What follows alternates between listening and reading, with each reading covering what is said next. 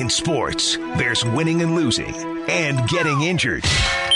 That's why there's Dr. Clapper. Dr. Robert Clapper is the head of orthopedic surgery at Cedars-Sinai Medical Center. Each Saturday morning, and it's time for Dr. Clapper. Silence is golden when you can't think of a good answer.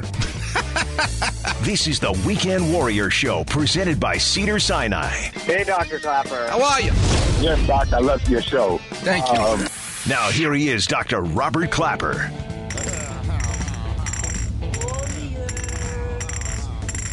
Welcome to another edition of the Weekend Warriors Show. I'm so excited for today's show. Oh, I can't wait.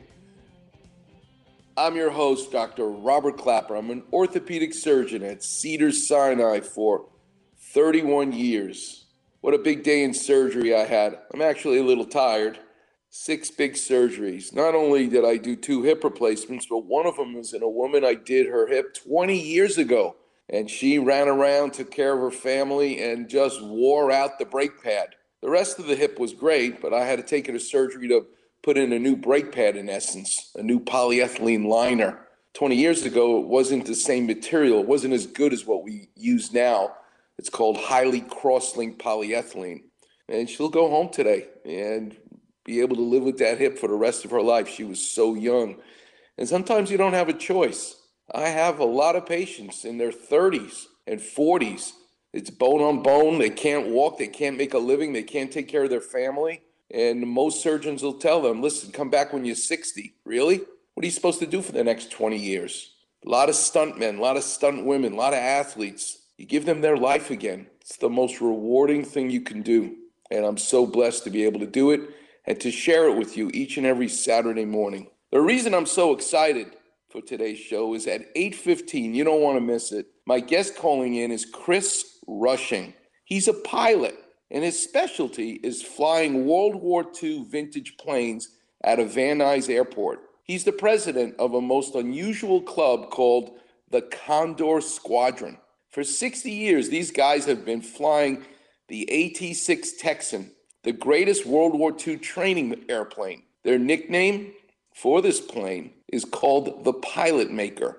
This is the plane that you learned on before you flew the P-51 Mustang, that legendary plane that you see in all the movies that really saved the day for the Allied forces in World War II.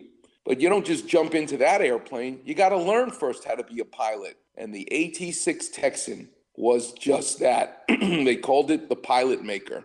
The aircraft designed to teach young pilots, someone who really doesn't know about flying beforehand. And it's a fascinating story because the idea of a pilot maker and training someone who's never flown before, if you don't teach them the right way, they're going to die. So it's really critical that they learn everything. That concept of teaching and literally being a pilot maker made me think all week, because you know how much I love the world of art, the world of surgery, and the world of sports. There's got to be a common thread. So where in the world of art do we see the pilot maker? Well, for 45 years, Lorne Michaels has run the TV show Saturday Night Live. He's been the pilot maker for comedians to grow into movie stars. Eddie Murphy, Adam Sandler, Will Ferrell, Tina Fey, and Mike Myers. Remember Wayne's World? Remember Austin Powers? Well, they say Dr. Evil is actually a tribute to Lorne Michaels. Why is he so successful as a pilot maker for comedians? Is it because he's such a micromanager and makes it difficult for you? You're basically learning the harder way to go so that the rest of your life is easy and you become a movie star later? That's one way to be a pilot maker, is being really hard on the student. And it made me think about sports. Where's the pilot maker in sports? Well, the sport of football and pilot making for coaching is New England Patriot coach Bill Belichick.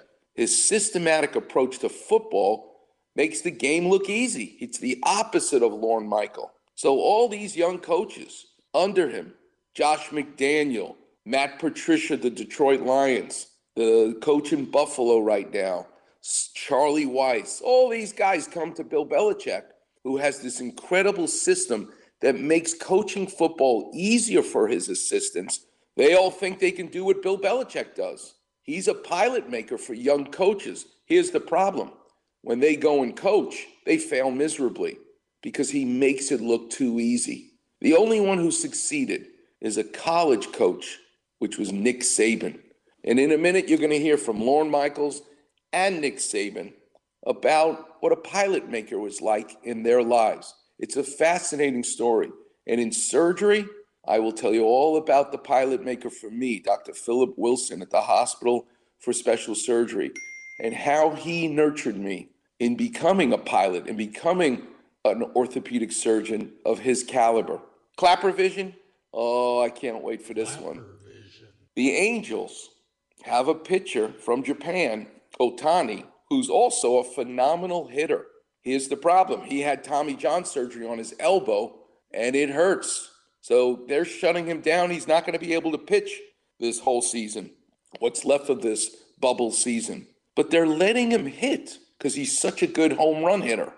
What is it about this elbow injury that makes it possible for you to be a hitter and yet you shouldn't be pitching?